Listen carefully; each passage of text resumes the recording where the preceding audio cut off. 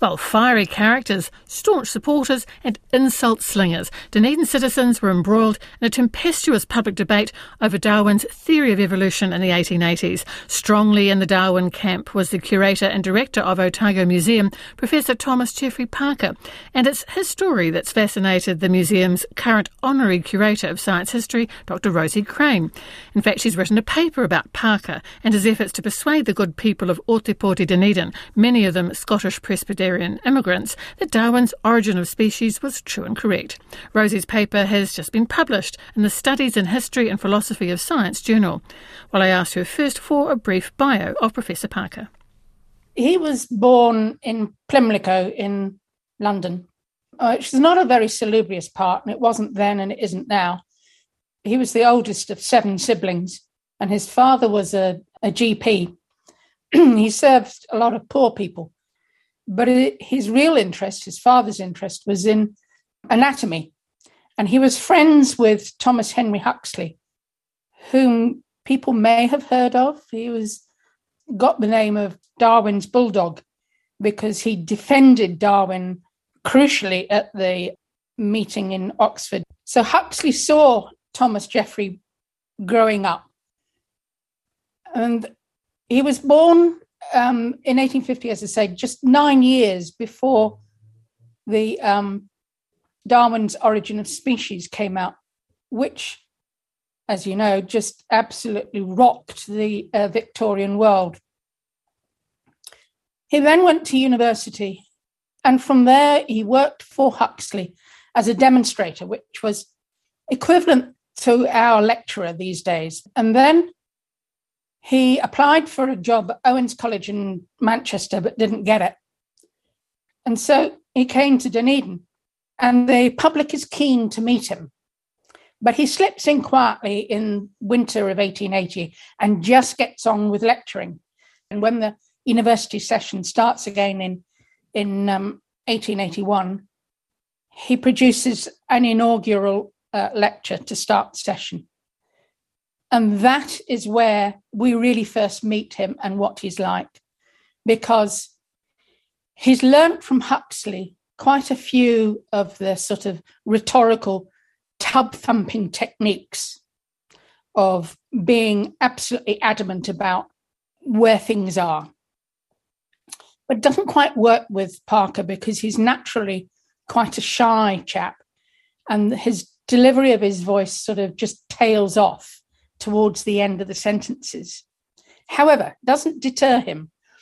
So he's standing on the platform with a whole bunch of clerics either side of him, and in the front row is a whole bunch of clerics, which would normally send the sort of fear of God into you. But undeterred, he stands there and he says, and I paraphrase, "A better day dawned for biology. Darwin's brought the study of biology with the all-embracing law of evolution, making theory of special creation once and for all an impossibility. It's unsupported by the evidence, and it is unthinkable."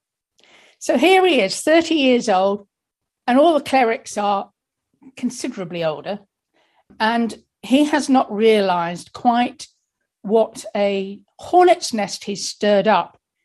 5 years before, in 1876, there had been a complete outbreak of, I don't know what to call it, evolutionitis, I think. It's a good enough word.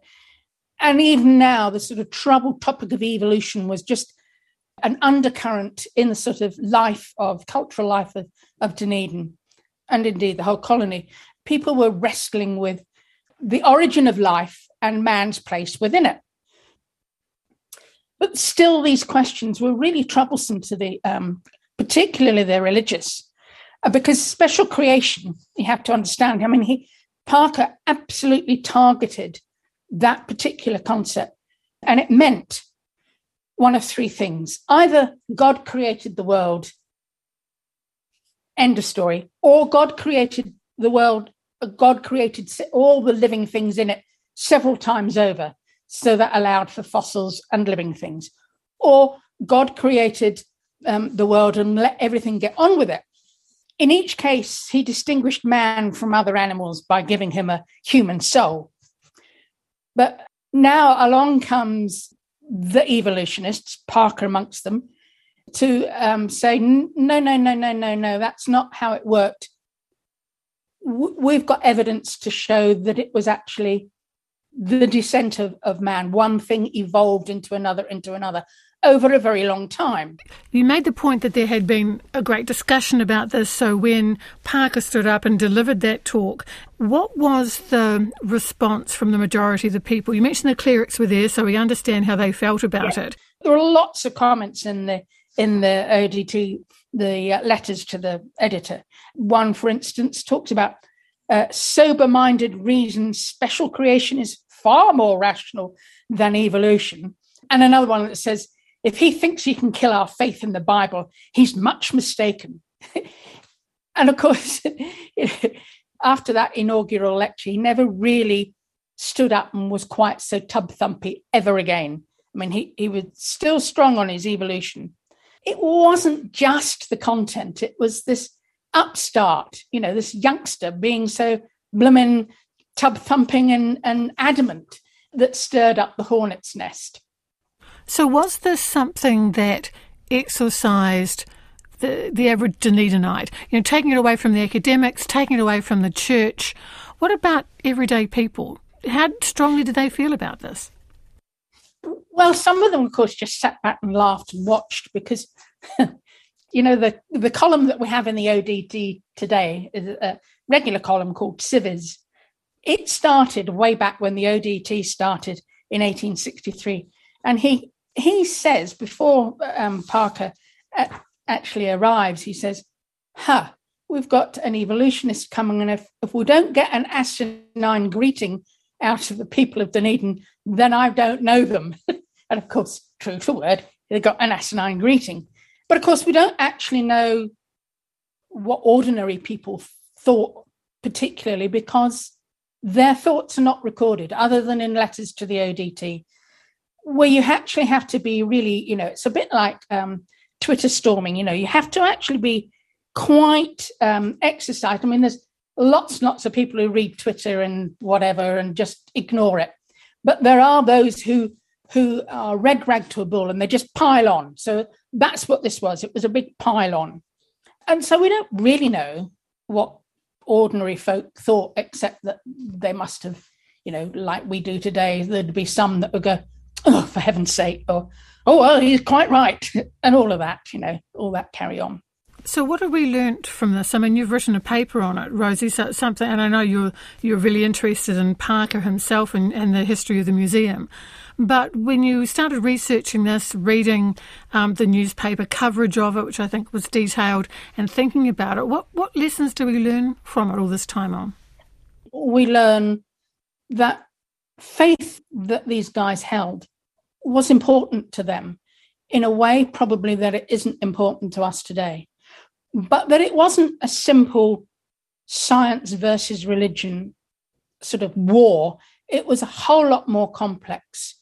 Rosie, you gave quite a detailed description of Parker's voice earlier on, that it tailed away quite quietly. So I'm imagining, because this is what happened back in the day with the Otago Daily Times, they wrote very comprehensive coverage of events like this. So when they did report on his original talk, public talk, how did they frame it? How did they describe it? There would have been reporters in the audience who were doing shorthand. They just did shorthand and just typed it out. So they just effectively republished what he said without comment? Without comment, yes. The comment came in some of the leaders and from the letters. And there's, the letters were to and fro. They were quite extensive. How much of a stir then did it make, both his speech for those who were in the audience and the ongoing newspaper coverage? Was this something that had debate going for days, for weeks, for months? How much of an impact did it have, do you think? I mean, he delivered it in May of 1880, and he's going on all through 1880, all through 1881. Wow, so a year and a half or so. Yes, just rumbles on. And every time anything to do with Parker, any sort of news or whatever, little snippets would come up, and you just get this sense that there's always bubbling controversy going on under the surface about evolution in Dunedin. And I suspect that's partly because, of course, it was a town dominated by Scots Presbyterians who were Bible readers first and foremost. Dr Rosi Crane,